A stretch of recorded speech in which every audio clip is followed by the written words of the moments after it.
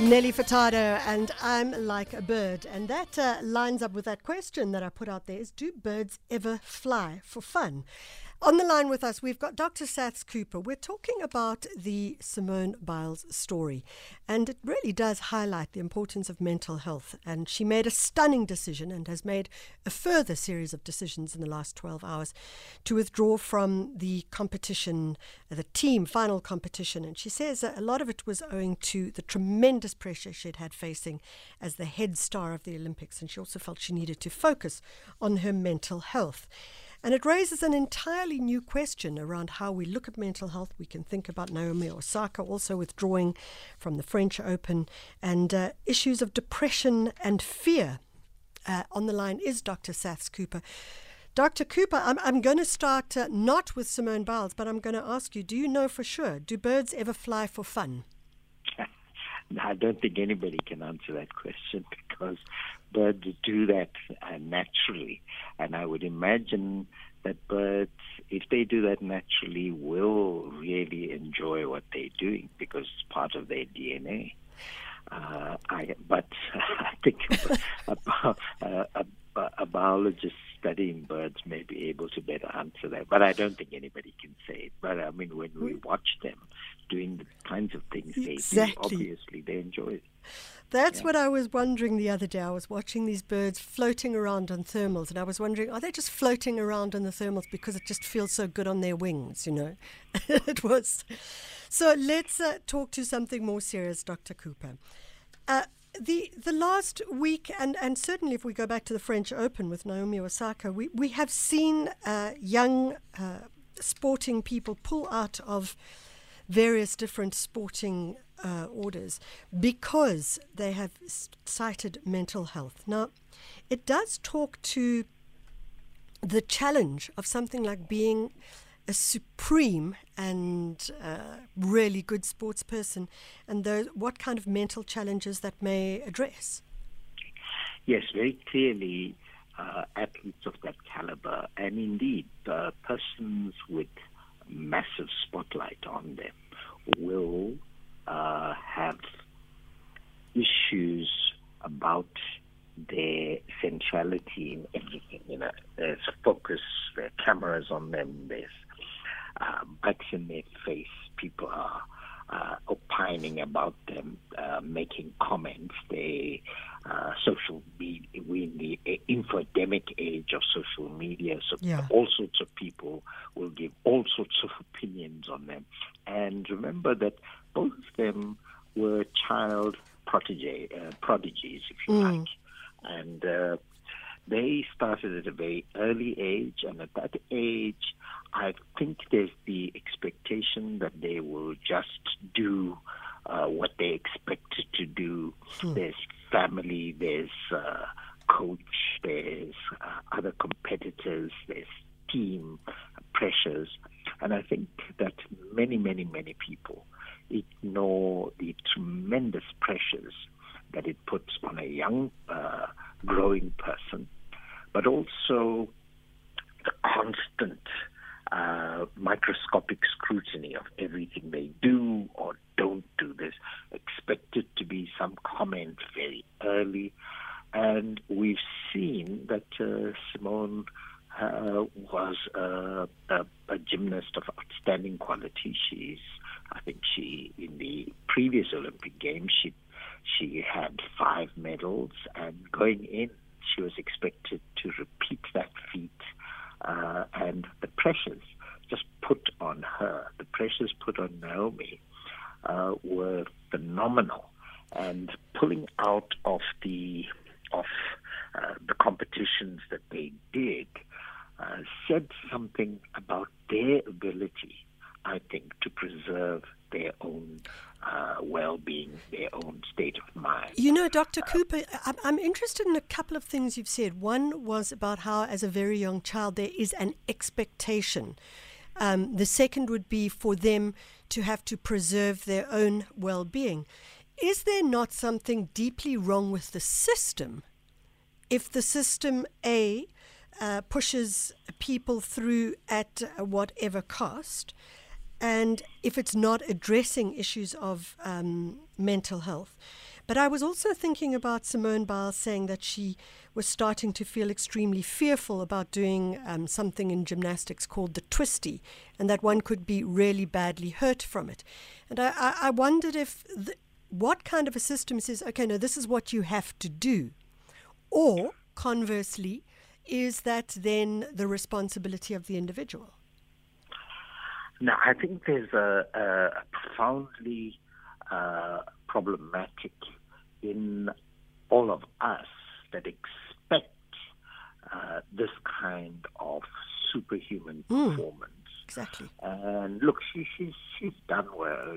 She's been at the best of her game, as has Naomi.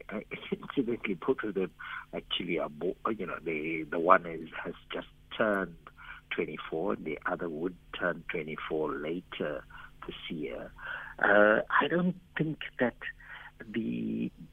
let's start first with the system. The system that expects these prodigies to just continue performing without let, all sorts of pressure, is a problem. The second is that the people around you can push you to extents where you just feel at that tender age and growing up, and remember, both of them are still very young women, expectation to perform. Also, there is sometimes and often with such athletes a sexualization that happens. Yeah. They become poster children and poster girls, as it were, and we tend to think, well, they'll just do it, get on and just do it. And many of the team elders, if you like, ought to know better in terms of what they're putting those kids through. I know my own daughter swam for the national team, and the pressures put on them by parents, by others, the expectation that you will just do it without concern for what they want to do at that point and dealing with that issue. So I think there needs to be that support very early for superstars, and the teams can afford to do that because a lot rests on that country, that team doing well. So huge money turns, and unfortunately they don't seem to be doing it. And remember, Michelle, both of them come from the United States, where counseling, where being on the couch, as it were, is second nature. We see it in all sorts of media, but in reality, if you like, U.S. citizens are worse off in terms of mental health than many, many other places. And while they may be verbal in terms of accepting it, I don't think they deal with it very effectively. Yeah. There isn't that support from a larger family, from others who can understand your ups and downs, those kinds of things. And when you, at that rarefied strata out there isn't somebody who is with you to champion you, to mother you, if you like. So, Dr. Cooper, we need to go to a break, but in closing, and I'll come back with that question, is I want to talk about the difference in culture. You mentioned the United States, and I was thinking about if you were, for example, an athlete from China, would that happen, and what the differences are in societal cultures as well. We'll do that when we come back. SAFM 104 to 107 nationwide. We're talking to clinical psychologist Dr. SATHS Cooper about what we've seen recently in the Olympics and earlier in the French Open as well. Young sportswomen, particularly women in this case, withdrawing owing to what they describe as mental health. Talking, as Simone Biles did, about depression and fear as well, and what that is an outcome of how we're seeing a shift, potentially a shift also in a conversation around mental health. Dr. Cooper, we spoke about where the sports person would come from. For example, if you came, I could not see a sports person from China doing this. I'm sure that it would not happen. Yes, even though Chinese culture is ancient, there's still an opacity about it because we're unable to fully penetrate. There's almost an expected kind of responsiveness from that person. And knowing the Chinese system a little, it is not surprising that there is an expected response. So if you look at China, if you look at, Russia as well, for instance, and emerging major sporting countries like Australia, what they tend to do is they talent spot very early when, boys and girls are prepubescent. They already talent spot them, and then they are taken away effectively from the usual kinds of situations that you'd expect young boys and girls if they are major performers, and almost keep them in schools where the coaches, everybody is on that win at all costs streak. And in closed societies like we have in China, the other societies as well have this. They drum the nationalism into these kids at an early age. So what you're doing is for your country, then for everybody else and yourself. And so while there is an individualism in the Australian